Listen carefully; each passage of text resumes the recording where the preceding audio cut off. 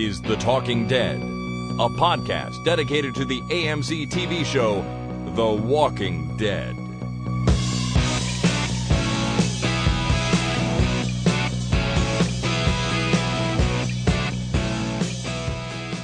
Hi, my name is Jason. And my name is Chris. And this is The Talking Dead, episode number 164 for Wednesday, May 21st, 2014. Welcome to the program, everybody. First of all, apologies that this episode is a couple of days late. I know we promised to... It's your fault. I know it's my fault. Indirectly, it's my fault. I know we promised to bring this to you on Monday, the, 19th would have been Monday. But I had some computer problems, and my good old trusty iMac here had to go to the doctor for 5 days, and I didn't get it back quite in time to get myself organized for a podcast on Monday, so that's why we're doing it today. Right, so, but your computer is not a person, and therefore can accept no responsibility, so ultimately the responsibility is yours, because it is a piece of property of yours. I guess if you put it that way, that's true. Right. The power supply died. I came down one morning, and it was just off. Totally off. Button would do nothing. Not a single sound or utterance from this computer when I hit that button. But you brought it in. The techie guys did their techie thing, and they changed the techie power supply, and now it's techie on. That's right. I took it into Apple. This is coming up on 4-year-old iMac, so it's well out of warranty. But I took it into the Apple Store nearby, and they kept it for about 5 days and determined that it was the power supply, which made me happy because the power supply is a pretty easy, quick fix. All in all, it cost me about $120 to get it fixed, and that's labor, parts, and everything. So that's not too bad. The other thing they said it might be was the logic board. And if the logic board was gone, it was going to be over $700 to fix. And at that point, I'm not so sure a 4-year-old iMac for $700 would have been worth it. So if the logic board was gone, basically, does the computer work? It's just crazy? It just won't do any logical things. It'll do some emotional stuff. Yeah, nothing logical. Yeah. No, I really don't think so. Actually, what happens is it just doesn't turn on. Right, okay. It doesn't start acting all weird. So anyways, that's what's been going on in my life. I got to say, the Apple Store service was quite good. I was very, very impressed with them. They were friendly. They were helpful. It would have been great if I'd got it done, overnight or something, but you can't really expect too much. So, no. Yay, Apple Store. That's all I'm saying. Oh, well, good. Well, I'm glad your computer's back up and running and, again, managing your household, because I know that it does a lot of stuff around your house. So, it doesn't do anything. It stays from the same place. It doesn't do anything around the house, but it does, manage a bunch of stuff. It does the vacuuming, washes the windows once in a while. It goes outside, cuts the grass sometimes. It's a very useful iMac. That'd be a nice computer. It really would. Yeah, so anyways, bottom line is the main thing I wasn't able to do is finish watching all of the material for our Lawrence Gilliard Jr. Spotlight later on in this episode. But that has happened now, so after we do some Walking Dead news and one other thing, we're going to get to that. That should be exciting and fun. Oh, good. First, though, we are going to I want to read a couple of emails here from listeners. More or less, well, one of them's a follow-up to something we talked about before. But first, we have James from London in the UK, and he writes, Jeff Kober was in the UK at a convention last weekend, and I got the chance to interview him. So I thought I'd take this. So I thought I'd get his take on the term wild dogs, because as you coined them, Jason, they were the wild dogs, right? And he sent me a YouTube link of his interview, and I'm going to play a clip from it right here. Awesome. I listened to a Walking Dead fan podcast. They called them the Wild Dogs. Do you think that's a good description of Joe's group of men? Oh, I think that's very pejorative. Actually, they weren't wild dogs. They were very tamed dogs within certain parameters. Just don't get on their bad side. No, they had their own rules, didn't they? Obviously, claimed was a big thing. It's like the name of an episode as well. So do you think, Joe, you seem to think he isn't a bad guy? He's just a product of the circumstance then, is he? Yeah, the world is... Imagine this place is filled with zombies and you have to survive, it's like the end of the world. The world is over, now what are you going to do to survive? That's a huge question. And, and they at least had an answer. It may not have been an ideal answer for other people, but for them it worked. So there you go, Jason. He called the wild dog moniker pejorative. Well, to be quite fair to me, really, I coined that term, or I used that term first when Rick first encountered a group of random people inside a building. And it was just basically dominance over everything else. It seemed to be inside that building before we got to know them and before we got to know their rules and everything. So, I kind of agree with him that once we got to know them, wild dogs might not be apt, but... at the beginning, I think it was still a good call. I don't know. I don't entirely agree with you. I think they are definitely. I think Wild Dogs is okay because even when we did get to know them, I mean, these were still bad guys. They would kill each other if someone broke the rules. And I know, like Jeff Kober said, the rules didn't. At least they had rules, I think was his point, but. These guys were crazy. They would stab you in the back any chance they got for your lunch money. And I think Wild Dogs is appropriate in this case, despite what he said. But they had rules, right? Even the lowest man on the totem pole could say mine or claimed or whatever the hell they said, and everybody would back them up that actually would back that guy up that whatever he claimed was his. Whereas a group of wild dogs, that kind of rule would never apply. It would be the strongest gets to do whatever the hell they want, and everybody else falls in line or they get set upon. So in that regard, I kind of agree with them. All right. I guess the severity of the punishment for breaking the rules isn't enough to sort of overshadow the fact that they have them in the first place. Right. I don't know. All right. Well, Greg from the internet writes, and this has to do with one more email having to do with the F-bomb that was not on the episode, the season finale. Right. He writes, regarding your discussion of the legalities of uttering the F-bomb on TV, there is no legal prohibition on American cable TV. Since cable TV is a subscriber-based service, the FCC's legal position is that cable TV content is invited into the home by the subscriber, who may choose to subscribe to the content or not. This, in contrast to broadcast signals, which are ubiquitous and rely solely on publicly owned airwaves for delivery. Long story short, you can legally say any of the, quote, 7 dirty words, end quote, or show just about any nudity or sexually explicit scene that you want on cable or satellite TV. Any prohibitions are self-imposed by either the show or the cable channel. So AMC is cable? AMC, I guess, is a cable TV station that you cannot pick up over the air. Right. Okay, so that does make it cable. You have to buy a package and invite it into your home. Right. So in Canadian terms, we can get CBC, CTV, Global, stuff like that over the air. Right. But channels like TSN, which is one of the sports channels, or most of the American networks actually are delivered here as cable channels. Right. So I don't know what the rules are here with the CRTC, but apparently in the States, anything that is designated as a cable TV can have any swearing, nudity, or sex on it that they want, but they self-regulate to a degree, and they don't include that content. So it's like a vampire. Once you invite it into your home, all bets are off. But you have to invite it into your home, and if you don't want it in there, it's out. And then you're safe from that particular vampire. Right. I guess so. Cable TV is like a vampire. That's right. Okay. So I wonder what the money-sucking, bloody money-sucking drain. Yes. I wonder what the 7 dirty words are. Well, you Google George Carlin. He does a whole bit on the 7 dirty words. Oh, you're right. Is that where that comes from? I guess it does. Well, I think the 7 dirty words are the 7 dirty words, but he does a bit that highlights them, and he explicitly uses them in a because he's George Carlin, and he can get away with saying stuff like that in a comedy routine.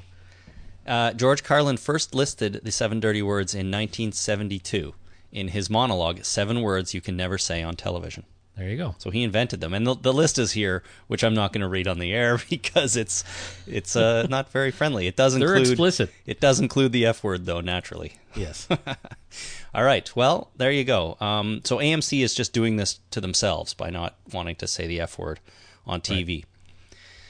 Right. All right. Thank you to both of you for writing in. It's good to hear from everyone. If you want to send in comments, send them to talkingdeadpodcast@gmail.com. And moving right along, we'll get caught up on the Walking Dead news. The Walking Dead news. Okay, we got a couple of quick items in the news today, and then a few that are maybe worthy of slightly more discussion. Okay. The first one is that Season 5, Episode number 1, is in the can.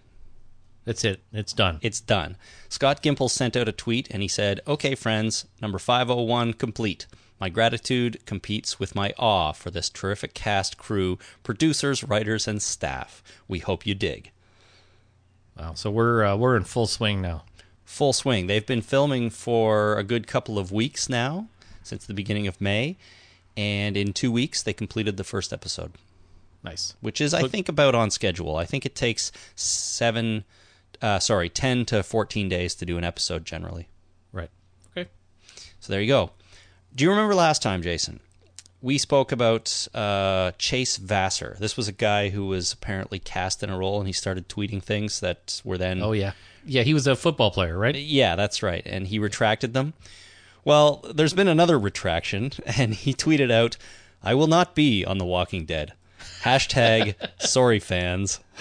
Hashtag I got fired. Sorry about that. And the next day he tweeted, "I didn't leak any spoilers for the show. All my tweets are about other projects." So Chase Vassar, it sounds like if he didn't have this role, he was at least in conversation about it, but then maybe did this and was like, and was canned. Yeah. Or it was all just a big ruse and he never had the part and he just decided to tweet a bunch of crap and see what he could get away with. It could be that. I mean, you never know. People sometimes are just looking for attention, right? Yeah. But I would imagine maybe he was at least in discussion for it, or maybe his agent came to him and said, "Hey, there's this role in The Walking Dead. Do you want to audition?" And whether he did or not, who knows? But he said some things, and then he decided to let us know he's not going to be on the show, so nothing to worry about there. I choose to believe that he was contracted to be on the show, but didn't realize that there was a gag order on what he could say, and he tweeted a bunch of stuff, and then he got canned. And now he feels like a big shit heel. And and this is him just trying to save face. That's right. Poor That's Chase. a much better story, and I choose to believe that. All right, perfect. Well, speaking of casting, this next item is potentially a little bit spoilery because it does refer to a character. Well, sort of. It's an actor has been cast in a role, and I don't think we'll get into speculating what role it is. But if you don't want to hear about a new actor coming on the show, you will want to skip ahead right now. Okay. But Seth Gilliam has been cast as a series regular. Series regular. Series regular. Yeah, he's not one of these guys who's come in as a guest star for season 5 with the potential to be a series regular. Word is he's been cast as a series regular already. Nice. So Seth Gilliam, he's another guy who was on The Wire. Yeah, I recognize him. I just Googled him, and I definitely recognize him from The Wire. Okay, well, he joins Lawrence Gilliard Jr. and Tyrese, who's Chad L. Coleman, who used to be on The Wire. And the character code name that he's been hired for is Michael Todd. Michael Todd. Yes, Michael Todd. I don't know how they come up with these code names, but that's what it is, apparently. Oh, he was on Oz, too. That's right. Everybody seems to come from Oz. I don't know. Every actor that was on Oz seems to be like in lots of good stuff. Nobody's disappeared from that show. That's interesting. What did we watch Oz for some spotlight way back in the day? I forget. I don't think so. No, I don't think so. I've never seen the show.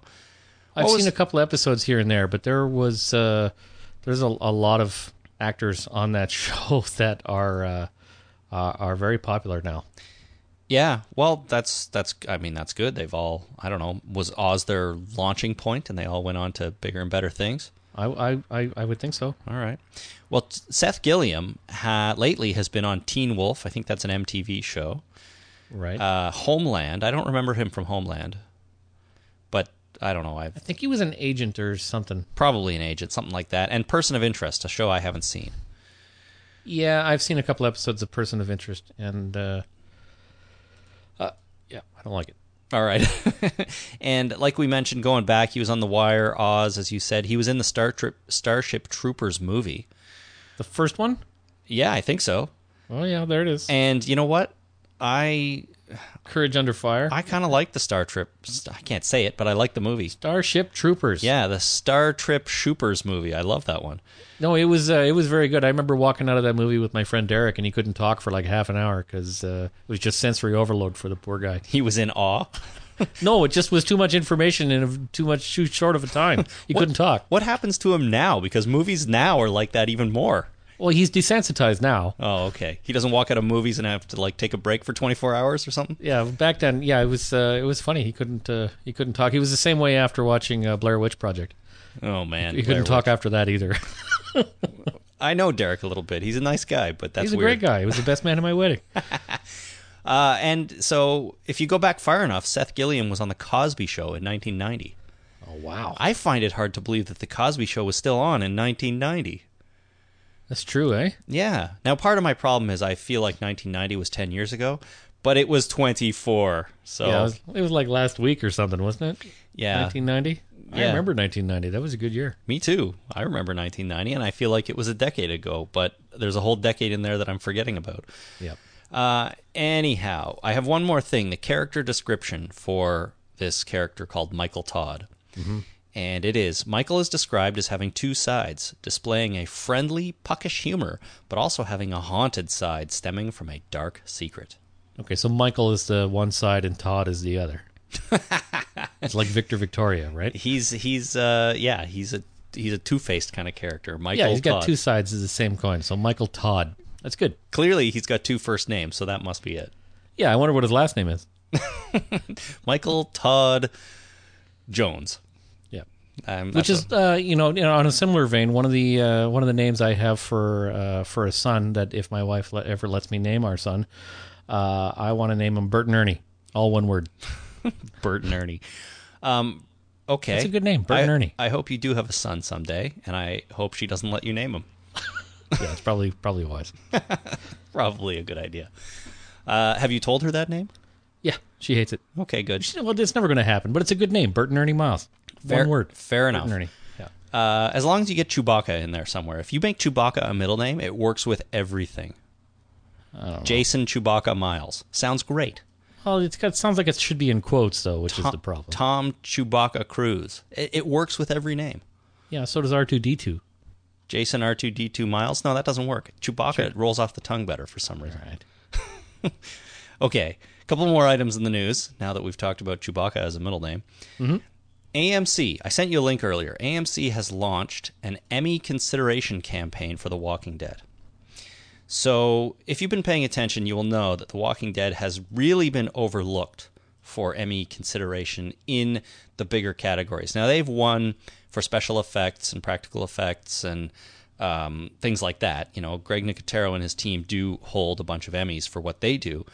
But when it comes to Best Drama or Acting Awards or anything like that, they've really, I don't think, hardly ever been nominated and certainly never won anything.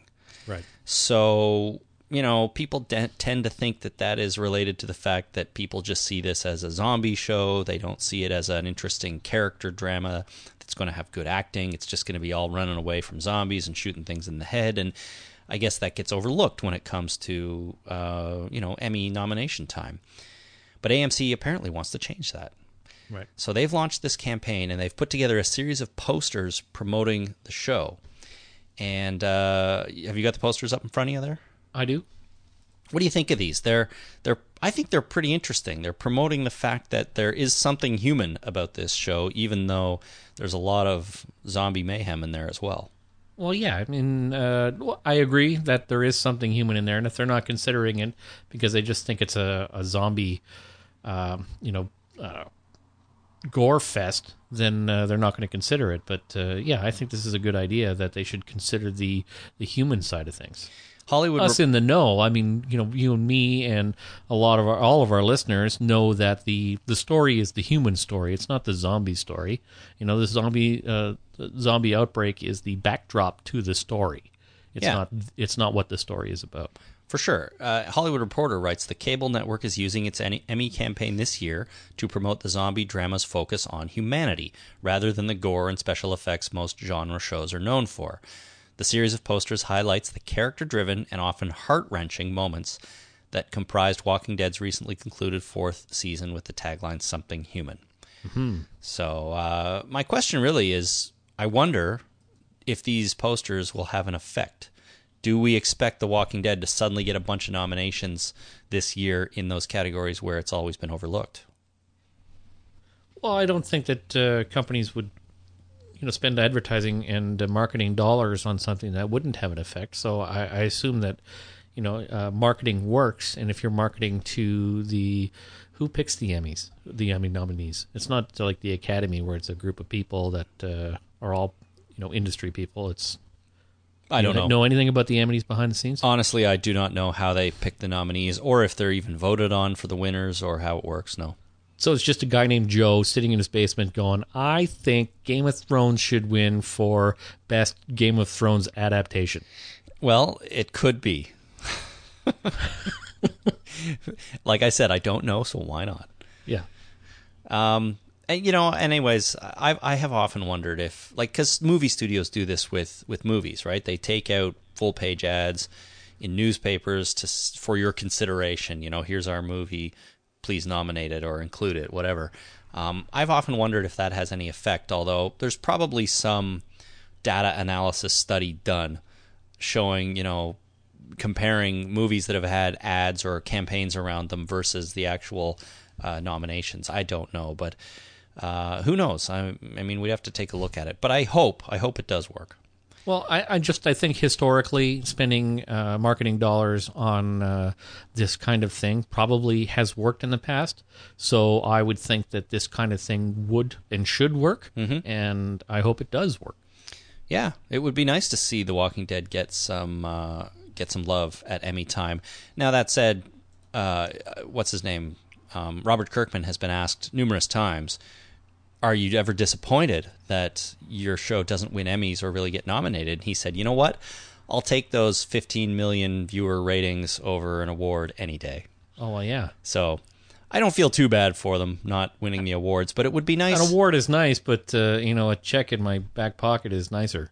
Absolutely. The other thing is, it would be nice for the actors themselves to get recognized because, sure, they're getting paid handsomely as well, but they're the ones doing the heavy lifting on screen. There are lots of behind-the-scenes people that put in just as much hard work, but it would be nice to see the actors get a little recognition too. So let's see. If you're an actor, if you don't get external validation, then what's the point?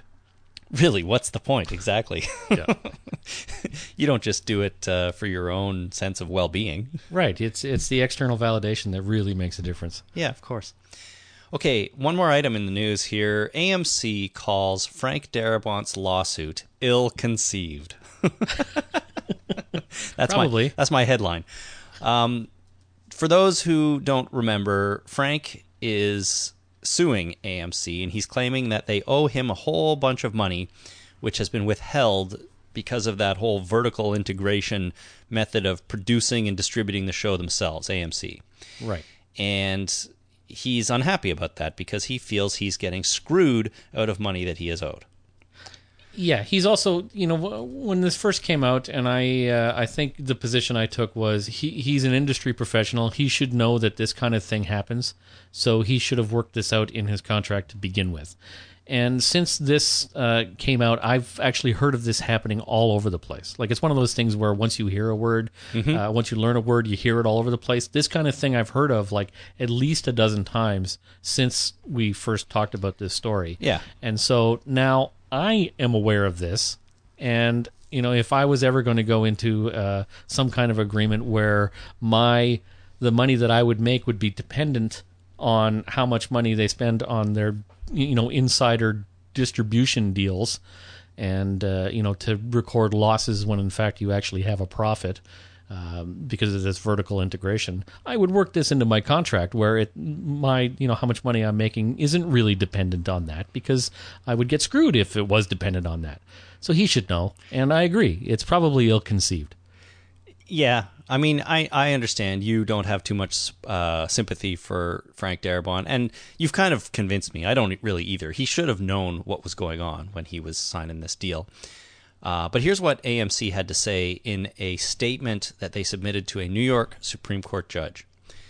They said, doubling down on their ill-conceived theory of the case, plaintiffs, that would be Frank Darabont and his crew, now seek to use discovery to conduct a fishing expedition through the files of defendants, that would be AMC, a television network, 2 television studios, and a parent company, apparently more than just AMC, to obtain access to highly sensitive, proprietary, and confidential information that bears no relevance to plaintiffs' claims, including highly confidential and proprietary information relating to television shows other than the one at issue, The Walking Dead. Right. So he's going after their structure. Their accounting practices and their structure. He's trying to say, you've done this. It sounds like you've done this to all your shows. So you guys are actively and knowingly screwing people over legally.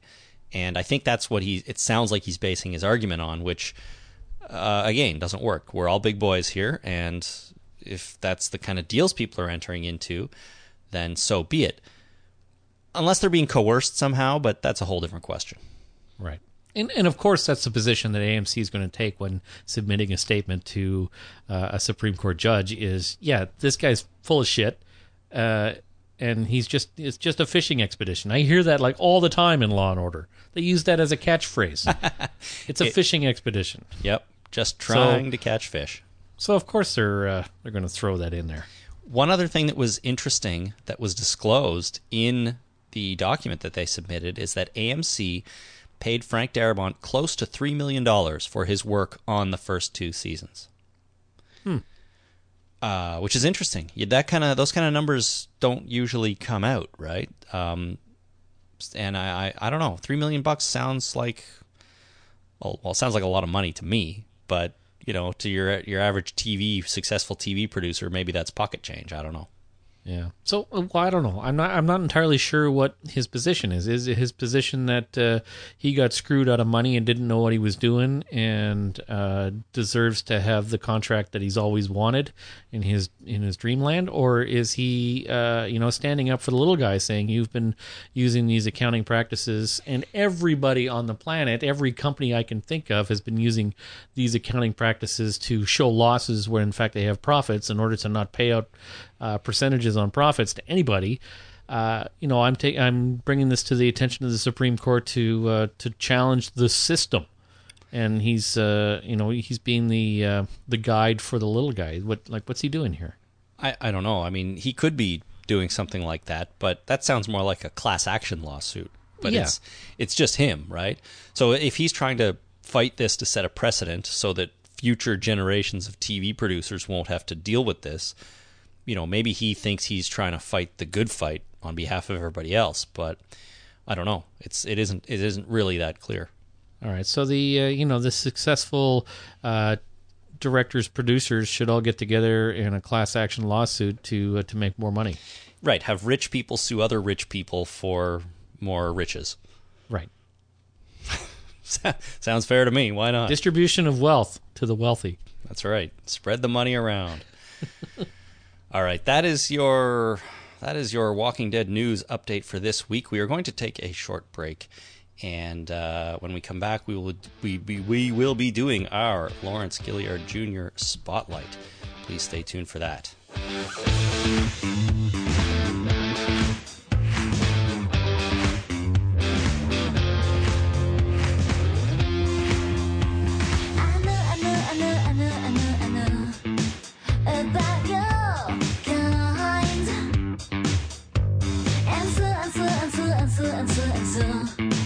I'll have to play.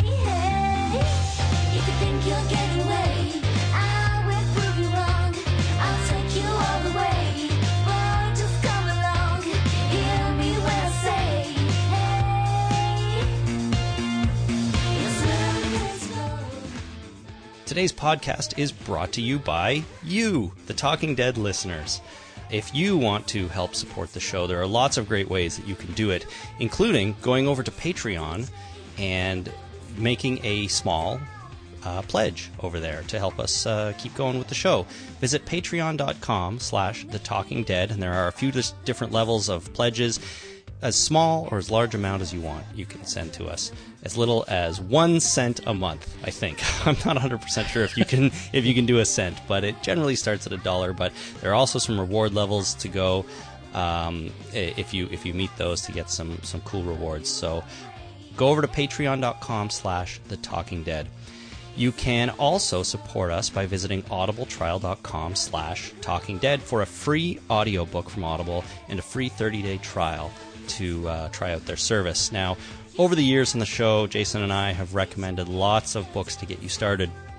And one that comes to mind this week is The Girl with the Dragon Tattoo.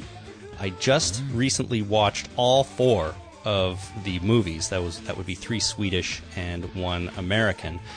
And I read the trilogy of novels too, so I highly recommend doing that. I think they're great books and great movies. So if you want to get started with a free novel from Audible, visit audibletrial.com/talkingdead. And don't forget to visit our Amazon link at amazon.talkingdeadpodcast.com before you do any of your Amazon shopping, and a small portion will come to us, and it doesn't cost you a thing. And also, don't forget to leave us a nice review on iTunes. Or a bad review. Any review really would be acceptable. Be honest. Don't just leave us a review because I said leave us a bad review. But leave us an honest review. Your actual, real-life, honest-to-goodness opinion would be greatly appreciated. It is a great way to help support the show on iTunes. Thanks to everyone for supporting the podcast and listening. It really makes our hearts warm and our cockles fuzzy. That took a wrong turn. I'm sorry about that. That's all right.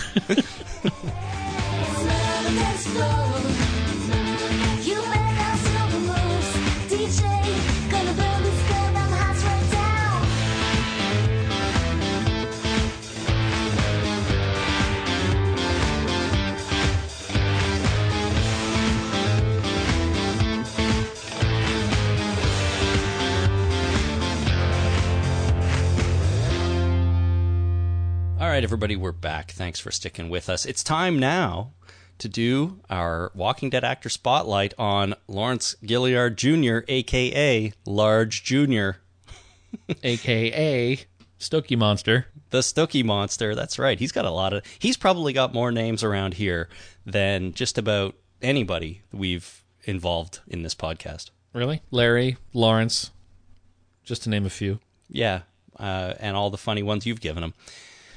So we watched a whole bunch of stuff for Larry Gilliard Jr. here, including The Wire, including The Beast, Straight Outta Brooklyn, Would You Rather, and The Machinist. I think let's start with The Wire, Jason. Okay. Let us start with The Wire. And I'm going to say something right now that is probably going to come off as terribly controversial. Terribly. Yes. Not wonderfully controversial, well, but terribly controversial. Maybe it depends on your perspective. I watched Season 1, Episode 1 of The Wire, and I didn't like it very much. I'm speechless. And I know that's going to offend a lot of people out there, because The Wire is one of the most well-regarded shows ever on TV. And I completely understand that you cannot judge a long-running TV show on one single episode, especially the pilot. Because as you know, or at least as my experience tells me, pilots are often nothing like the rest of a TV show. And TV shows evolve over time, and you have to get to know the characters and the style and all those sorts of things. But when it comes down to it, the pilot of The Wire did not blow me away. Well, The Wire itself has a certain charm to it that becomes more evident. It's not that the pilot is different than the rest of the show. It's not that the show gets better. It's that it's a different show. It's a different kind of show. It's not the fuzzy, happy, giving you a good payoff where the bad guys get it stuck to them and the good guys are really good. This show is very murky. Mm-hmm. It's a very murky show, and its charm in this murkiness becomes more apparent the more that you watch. because nothing is clean, nothing is easy. There are no good guys, there are no bad guys. There's just people trying to do shit, and it's hard. Sure. And that's sort of my point. Like, I know that you can't really judge a show, and that's one of the shortcomings of our actor spotlights, in that we pick a TV show or a TV episode, and we only end up watching 1 or 2 episodes, which isn't really fair. And I get that, one episode of The Wire or one episode of any TV show isn't really enough to form an opinion on the show sort of as a whole, right? Right. And if The Wire does have some charm in the murkiness of it, I'm sure it does, but it doesn't come across in one episode. Right. And I think especially probably not in the pilot. But I found it a little bit boring. I'll be quite honest with everyone. And, I trust everyone's opinion and that it is an amazing TV show. A guy who lives a couple of houses over from me, he does not watch TV. The guy had 14 months off from work on parental leave. He didn't go see a single movie. He didn't watch anything on TV. Like, I like the guy, but I just don't understand his what he does with his life. Yeah, every once in a while I meet somebody whose reality just does not intersect with mine.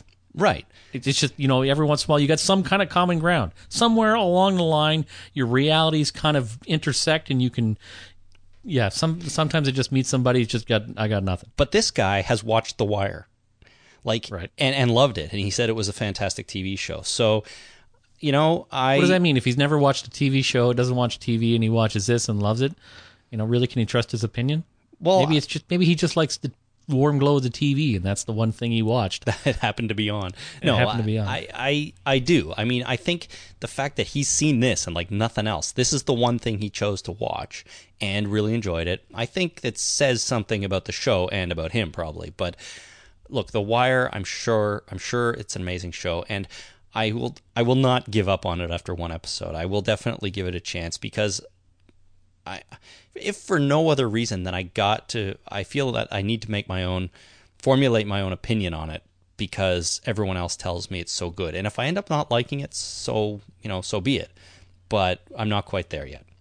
So if this guy doesn't watch TV or go to the movies or anything, does he spend all his time looking at porn on the internet? Like, that can suck up a lot of time if that's your thing. I really don't think so. He was off. He was off for 14 months from work. It technically wasn't a parental leave, without getting too much into his personal life, but his kid was in school full time. Full time, like full day. Does he read? His kid was in school. Yeah, he read books, and he worked out a lot, I think. Okay, so so that's something I can hang on to. Like, I was an avid. I haven't read all that much lately, but I was since the internet really came into my home. But an avid reader I can get on board with. Working out I can get on board with, even though that's once the internet came into my home, that really kind of fell off as well. But stop doing that. At least it's something I can hang on to.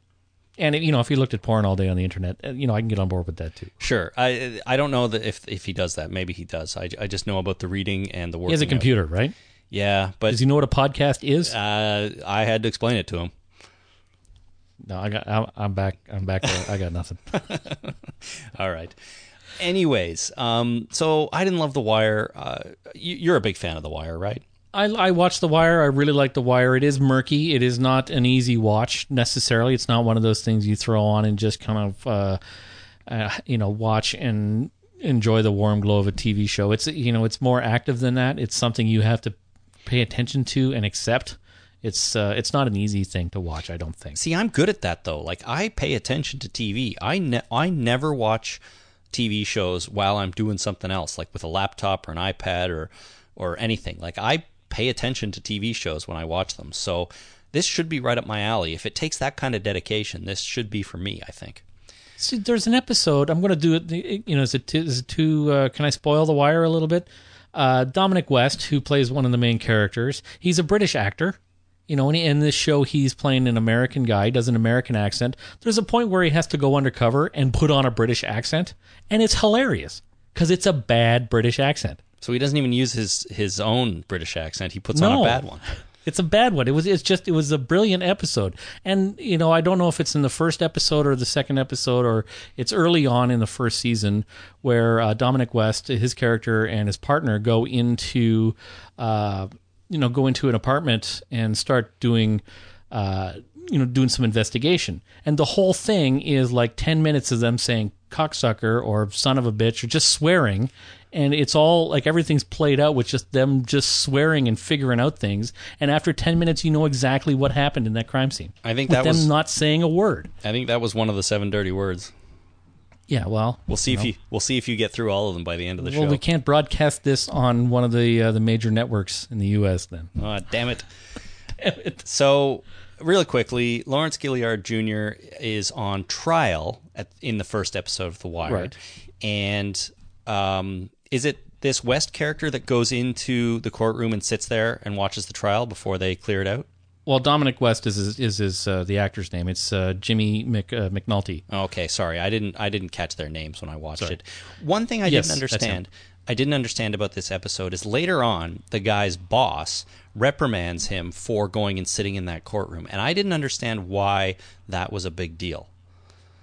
I don't know. That's what it comes that is part of the charm of the show and comes out a little bit later. Like the police department really shits on its detectives for doing anything that is not strictly their job. Anything above and beyond is frowned upon by the higher ups.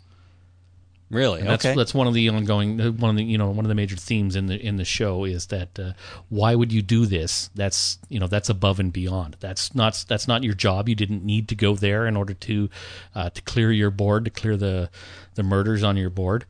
Why would you do that? Don't do that. I thought it was something more than just that, though, because in the end, Gilliard walks, I think, from the charge. He does. And yeah. I got the feeling, and maybe I missed something, but that the fact that he was there contributed to the fact that he was let off of the charge, and that's why he was reprimanding him. But no, okay. If that's the case, then I completely missed it.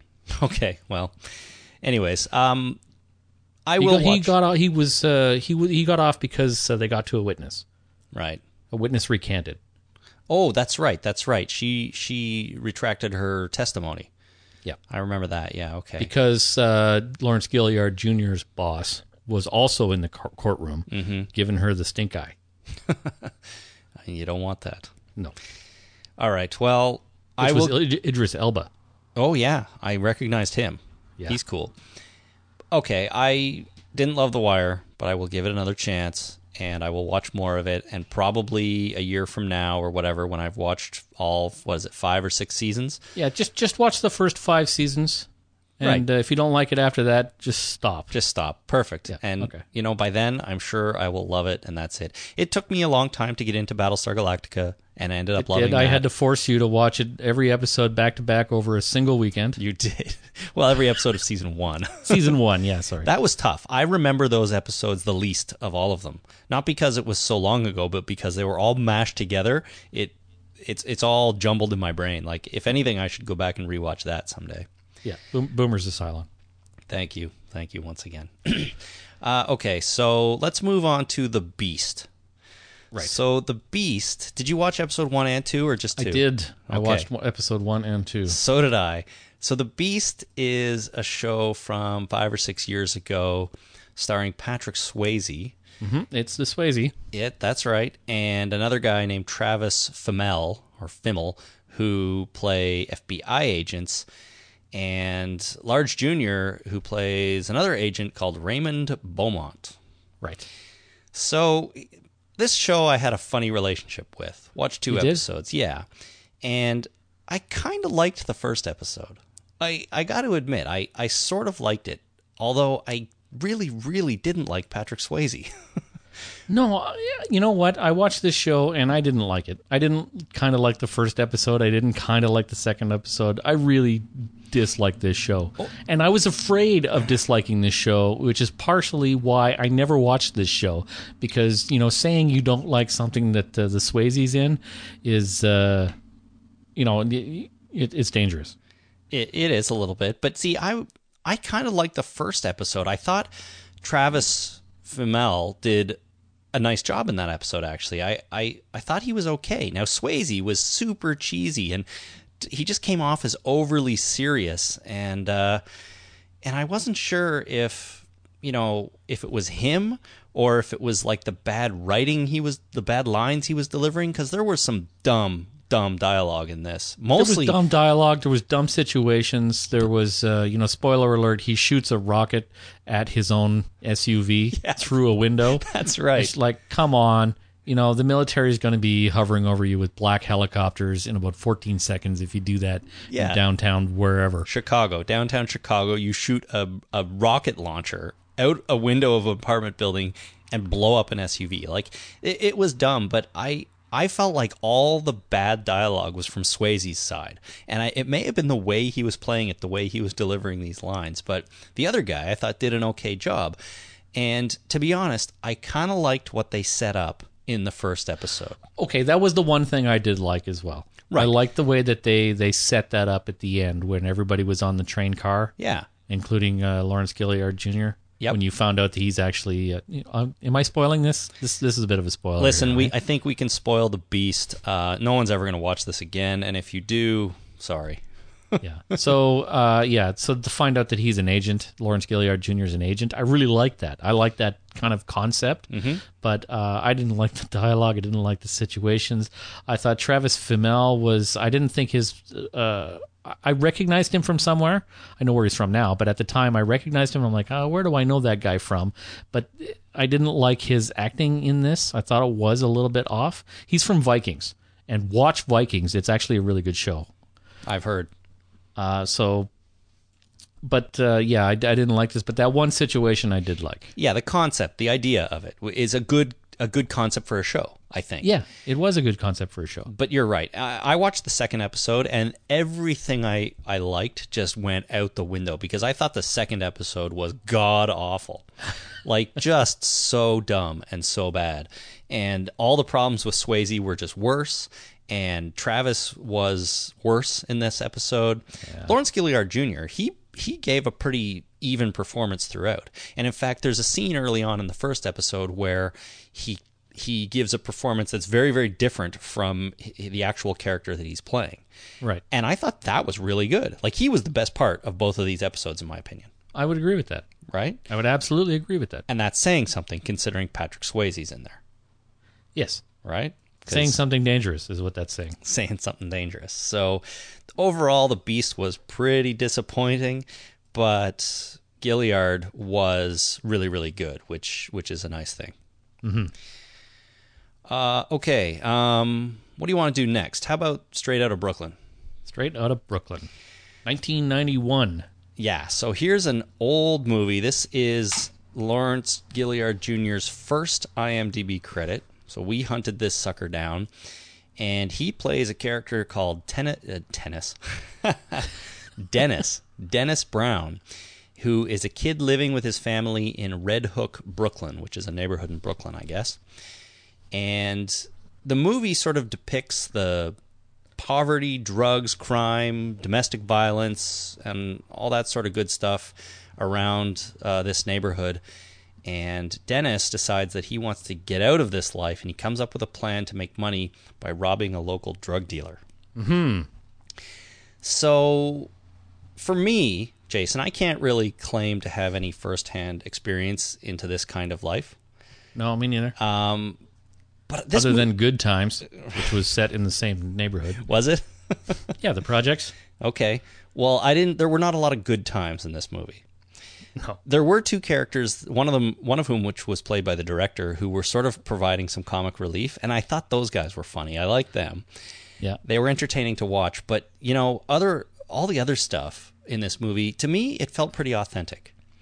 It did. It was authentic, and I liked this movie overall. Like, it was a very low budget thing, and I did a bit of research into the director, and it was done for peanuts over the period of 2 years, and none of the actors got paid, kind of thing. No, and if you look up the actors on IMDb, almost every one of them are like one-shot actors. Like, they never did anything before or after this movie.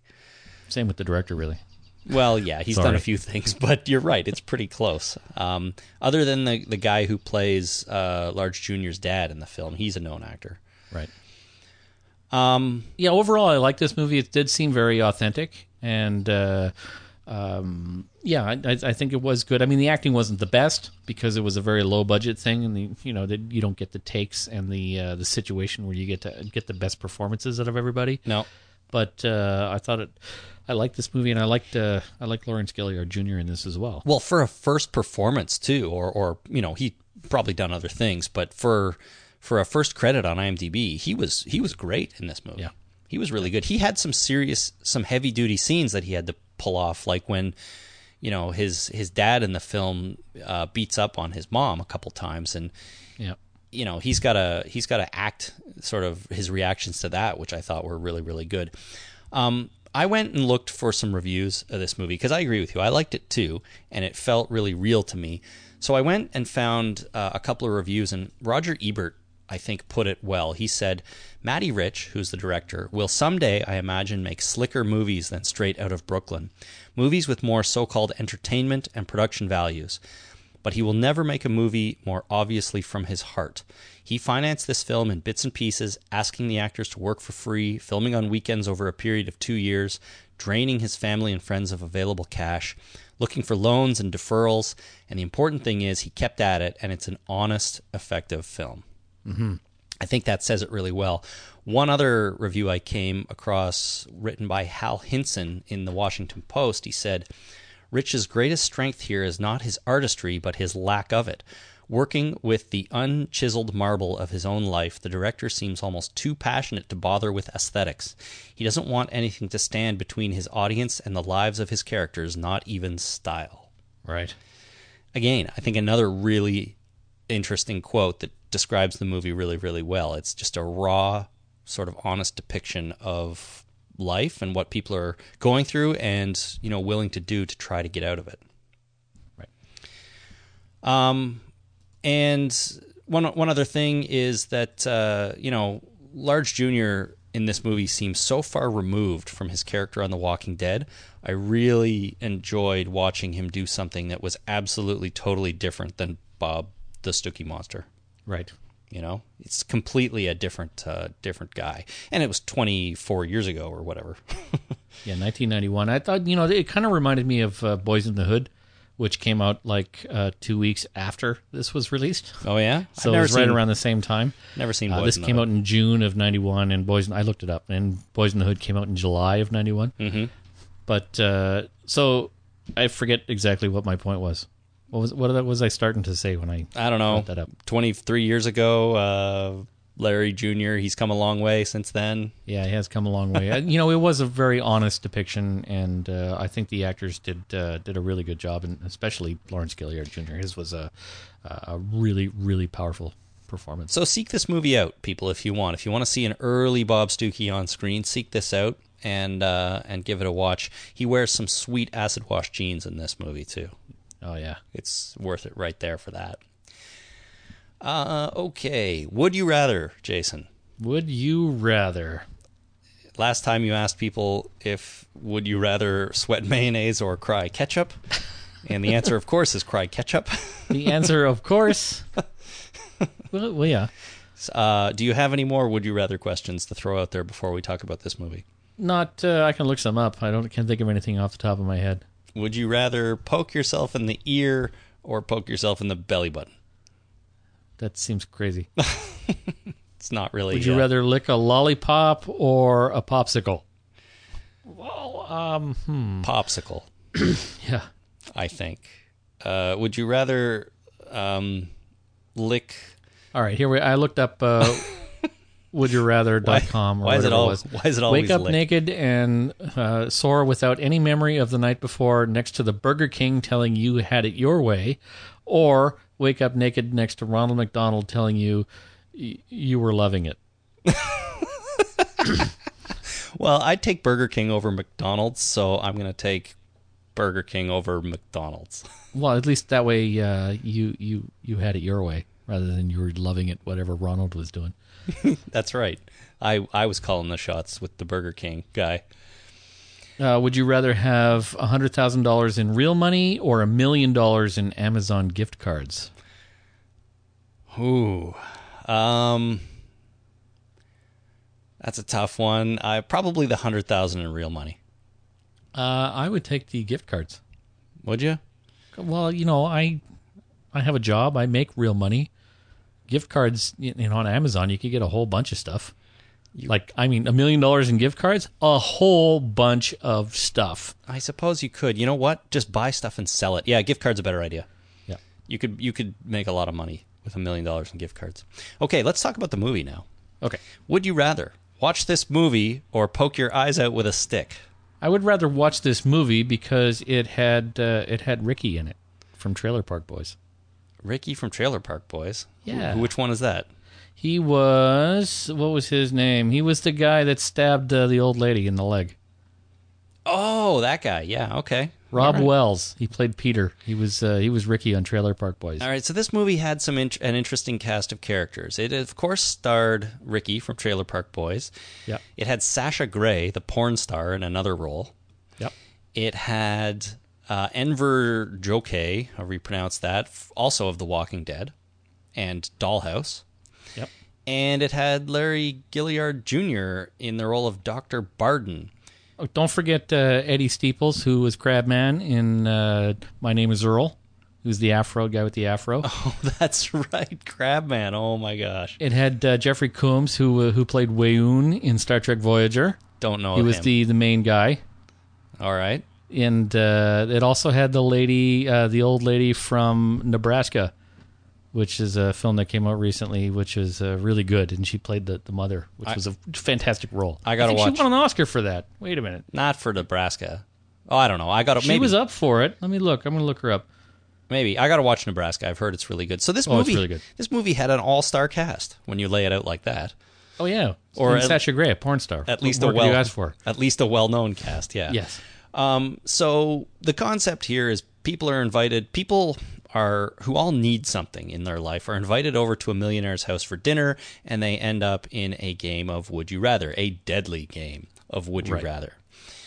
And Larry Gilliard Jr. plays Dr. Barden, who is a former winner of one of these competitions. Right. Distraught winner. He's not too happy about it. That's right. So, what did you think of this movie, Jason, overall? Well, it was a horrible movie, but I knew that going in. Right.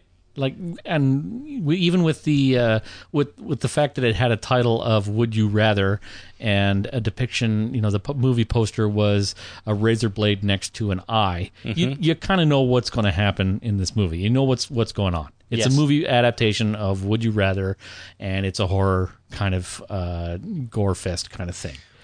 Well, if I would like to stick to the positives for this movie for a second, because I found some positive in this film, even though I more or less agree with you that it wasn't very good. A couple things jumped out at me about it that I thought were well done. And one is that it stuck to its premise. It stuck to a game of Would You Rather. It didn't end up being like a sort of a haunted house running around killing slasher flick, which I kind of expected it to be. I went in expecting this to maybe start as Would You Rather, or the whole concept of Would You Rather do one thing or the other being a very loose sort of framework for the movie, and they would just be doing your typical like slasher fest. So they stuck to the premise, and I really appreciated that. And the other thing is, I did feel some genuine tension when everyone was sitting around the table and the game was beginning. I was wondering myself, what are they going to ask these people to do? And I was a little bit worried about it. Not saying I was sort of caring or worried about the characters or the fate of these characters, but I was sitting there tense, wondering, okay, the poster had a razor blade with an eyeball. What else are they going to do? What else are they going to make us watch in this movie? And I was feeling some tension. So in those two respects, I think the movie did a good job. I was mostly expecting a "Would you rather shoot him or stab her, or poke your eye out or cut your tongue off" kind of stuff. See, you're coming up with all the good ones now when you're not thinking about it. Right. Well, that's just the gory stuff. Right. The would you rather is, would you rather have the first would you rather is would you rather have the superpower of being able to fly or become invisible? Right. Like the original one, not in the The movie. original one. Yeah. So, and it really kind of has neither one is better than the other, neither one is worse than the other, but it does give you, an insight into a personality. So, would you rather? I was hoping for, in my heart of hearts, I was hoping that it would have personality traits coming out, because that's one of the points of Would You Rather, is it's a personal preference, and therefore, says something about your personality. Are you a stabby kind of guy or a shooty kind of guy? Right. And so, would you rather stab him or shoot him? Really, neither one is better, but it's just a matter of personality, which is why I liked Sasha Grey in this film, because she just kind of, I think that was Sasha Grey. Anyway, the one actress in this film, she was just like, I'm all out for me, and if it's a matter of doing something to myself or doing something to you, I'm going to do something to you. Right. I'm going to stab you rather than, poke myself in the eye. Right. So, that kind of thing, I was hoping for more of that, and I didn't get it.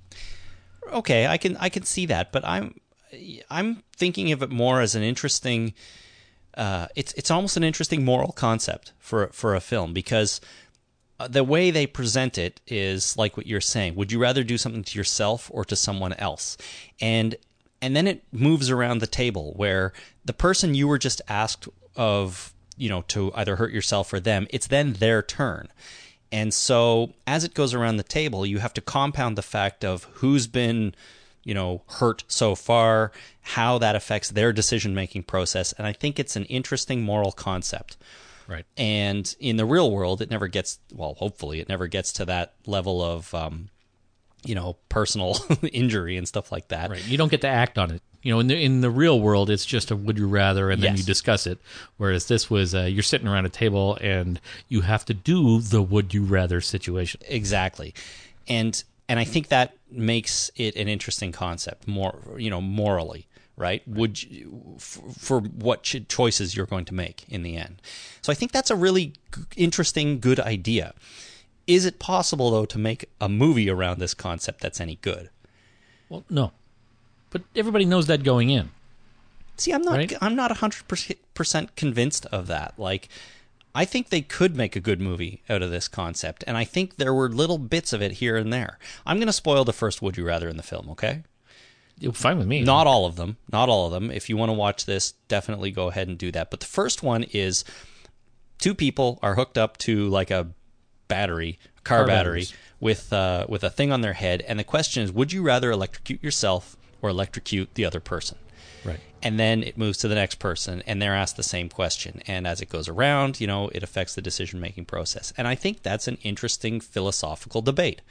Your decision-making is impacted by hurting yourself versus someone else, whether or not that person has been hurt before, whether or not you've been hurt before, what the other person's mental state is, and if you think that when it comes around again, they would, shock you, kind of thing. All those things go into it, and I think those are an interesting, set of circumstances.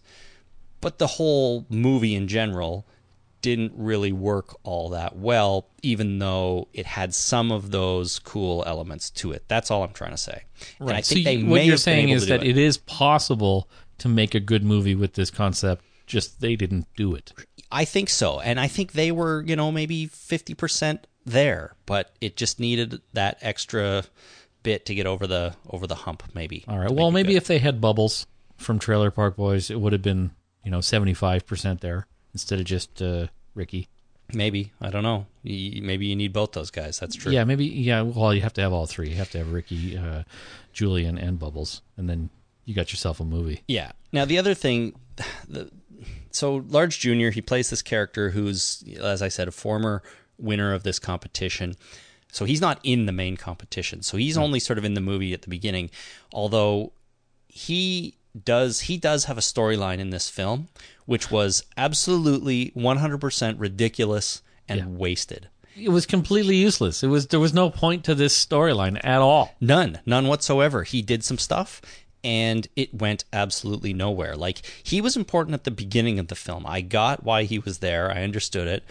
But then as it goes on, it made absolutely no sense what they did with that character, and it shouldn't have even been there. It should have just been... I think they should have done more with it. I think that his character and his plot line should have had an impact on what was going on with this situation. With this whole evening dinner thing, this whole game that these guys were playing, it didn't have any impact on it, and it should have. You're absolutely right. What I mean is, like, it should have either gone somewhere or been totally cut out. What they did put in the movie was absolutely useless and silly. Well, other than the first yes, scene. I mean, but there's also the, it's kind of a horror trope. They did this in Psycho, right? Where the movie takes a left turn after the first 30 minutes, which is pretty much half the movie in the case of Psycho. But, you have this plot that's going on, you have this character that's going on, and it just kind of goes nowhere, and everything takes a big left turn. Psycho did it right. This movie did not do it right, but maybe that's what they were thinking. We have to have this situation which you think is going to have an impact on the plot, but really just kind of doesn't. Well, they need and that's why they did it. Yeah, but they need to portray that better then. They need to give you something to believe is going to happen. That does not exist in this movie in terms of Large Jr.'s character anyway. And the one other thing I'll say about this is I did not buy the ending for a second. No, of course not. The very ending. I don't mean the very, very ending. I mean the sort of the end of the Would You Rather game. Didn't buy it for a second, the way it played out. And I won't spoil it, which seems silly because, why not spoil it? But I won't in case someone wants to go see it. But it did not ring true for me in even one little bit. Right. All right, so the old lady, her name is June Squibb, and she was nominated for Best Supporting Actress for Nebraska, but did not win. Oh, okay. Well, good for and you. that actor was played Wayoon in Star Trek DS9 and not Voyager. I think I might have said Voyager. And you've never watched Star Trek, so you wouldn't have been able to correct me. Nope. But it's actually DS9. Okay. So, all-star cast. That's all I'm saying. Yeah, absolutely. There was one guy that I don't know where he came from, but that was about it. The old guy that at the beginning, who he made drink all the whiskey. Was he somebody? that guy, he played Wayoon in Star Trek DS9. Alrighty. He was a Cardassian. He's Not what? a Kardashian. Cardassian. Cardassian. Oh, alrighty. Cardassians were around before the Kardashians. Sounds right to me. Yeah. All right. Would you rather? Not great, but I thought had potential. And finally, Jason, The Machinist. The Machinist. I think we have saved the best for last here. Yeah. Because, man, did I love The Machinist. Oh, it's a good movie. This movie... it's really good. It's hard to watch, but it's a good movie. It's hard to watch. It's a little bit hard to watch, but I was riveted by this. I loved it. I tweeted after watching it how much I liked it and that I regret waiting 10 years to check this movie out. Because it's 10 years old, yeah. Well, you should go back and watch Braveheart and Fargo. I might go... Well, I'm going to go back and watch Fargo because I want to watch the movie before I start the TV show. Right. But there's no Braveheart TV show, so that probably isn't happening. Is that a mistake? It might be. What? Braveheart TV show? Oh, maybe. I don't know. There's potential there. Do we need another one of those kind of TV shows? Another one? You mean like all the other ones? Yeah, like all the other ones? Exactly. I don't know if we do. Anyways, The Machinist. So, stars Christian Bale as a guy who works in a factory. He's insanely skinny. That's one of the things that's really hard to watch in this. Is Christian Bale disgustingly that skinny. Yeah. I had someone a few years ago I used to work with telling me that I should watch this movie because it's really, really good. And I kept saying, yeah, I'll get around to it. And he told me that the only thing Christian Bale ate all day for however many months it took him to lose the weight was an apple, a can of tuna, and a cup of coffee. That's it. All day, every day. And he ended up looking like that. I know. Tough. It's really tough. He must have been under the care of at least a couple of doctors because he looked really skinny, but he didn't really look unhealthy. Like the movie really had a very stylized coloring to it, so you couldn't really tell. But I don't think he looked necessarily sick, just skinny. Yeah, but I'd argue that he looked skinny to the point of unhealthiness. It was dangerous, but I think that he was being monitored. Yeah, he was for sure. I read that he was down to about 120 pounds. Wow. And he was trying to go for 100. but the doctors wouldn't let him. They said, no, this is far enough. You know, you're good. You cannot get skinnier than this. Yeah. So he was being monitored. So I don't think in real life he was technically unhealthy. But boy, did he not look good. Yeah, it was tough. It was a really good performance, though, in a really good movie. Oh, my God. I loved it so much. It really, really felt, to me, it had a very Twilight Zone aesthetic. And I've said on here before how much I love the Twilight Zone. Everything about this movie felt like an extended, sort of a modern version of a Twilight Zone episode to me. Even the music, even the score. There is all kinds of music in this that reminded me. It's the first thing that actually made me think of Twilight Zone.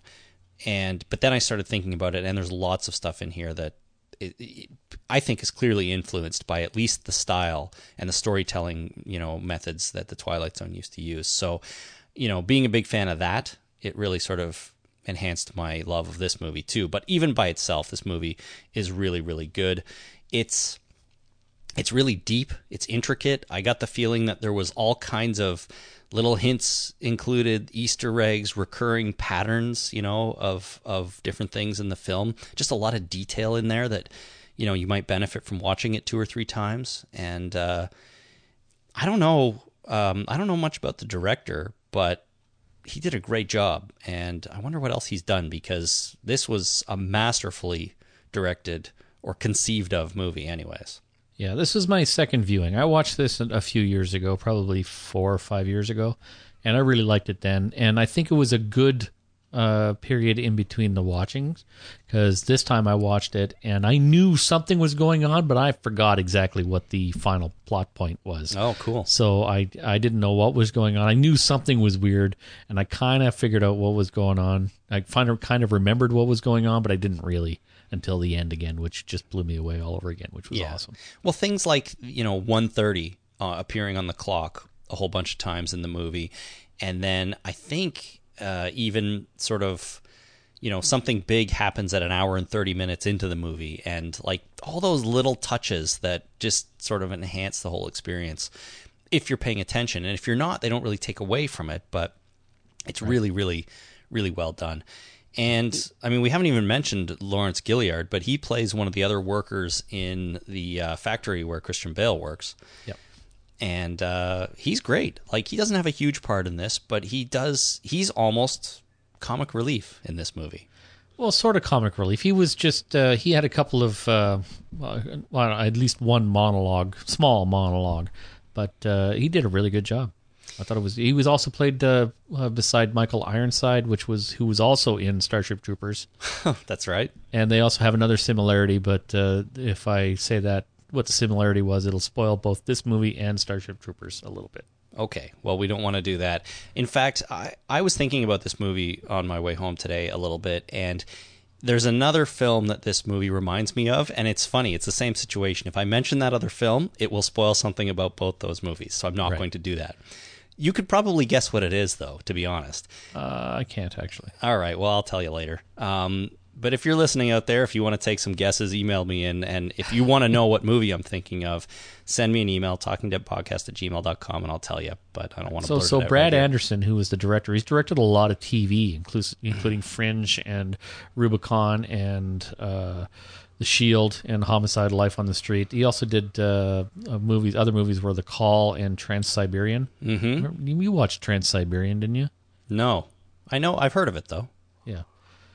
Anyway, I just thought I'd throw that out there. Well, so he's done good stuff. But anyways, he did a phenomenal job on The Machinist. Super great movie. If you haven't seen it, go watch it now. Just be ready for be ready for Batman to not look like Batman at all. Yeah.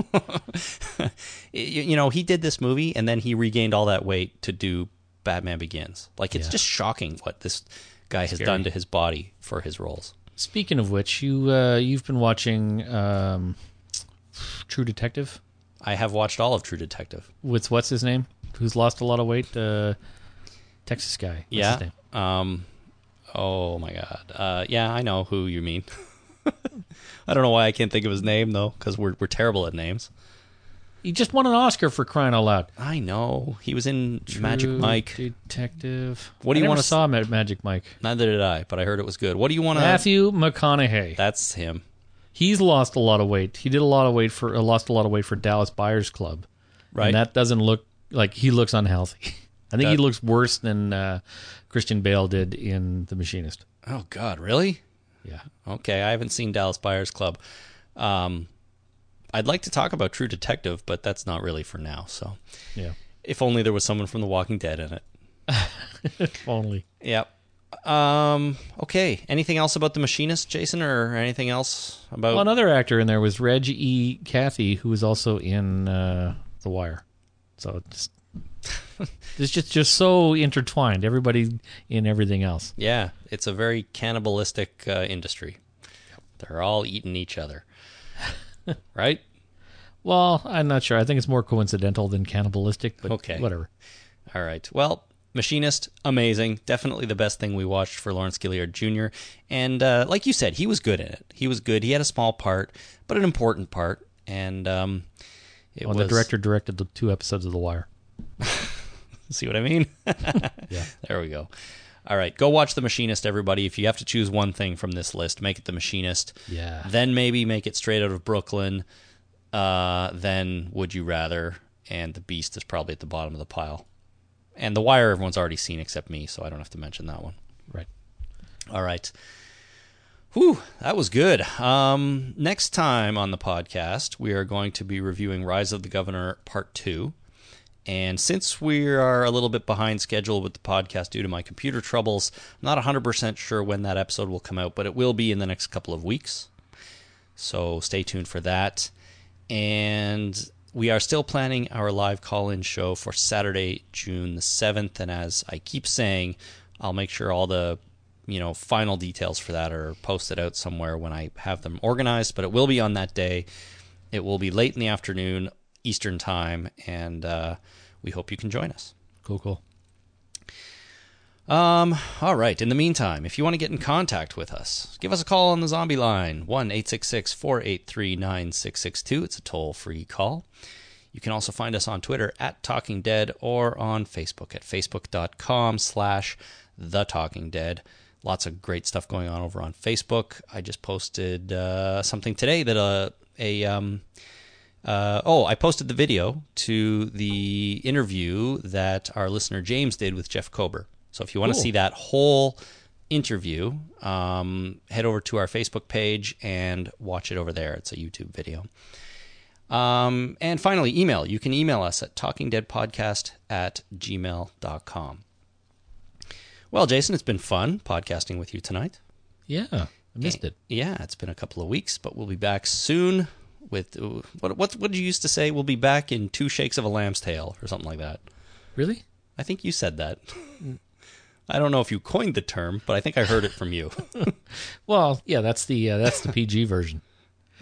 All right. Does the R-rated version include one of the 7 bad words? Yeah.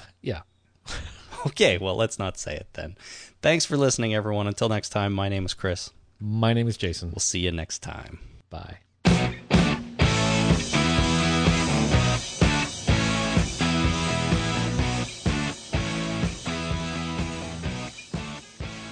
What is a cockle? Do you know? I do not know what a cockle is, but I think Fuzzy's probably apt. All right.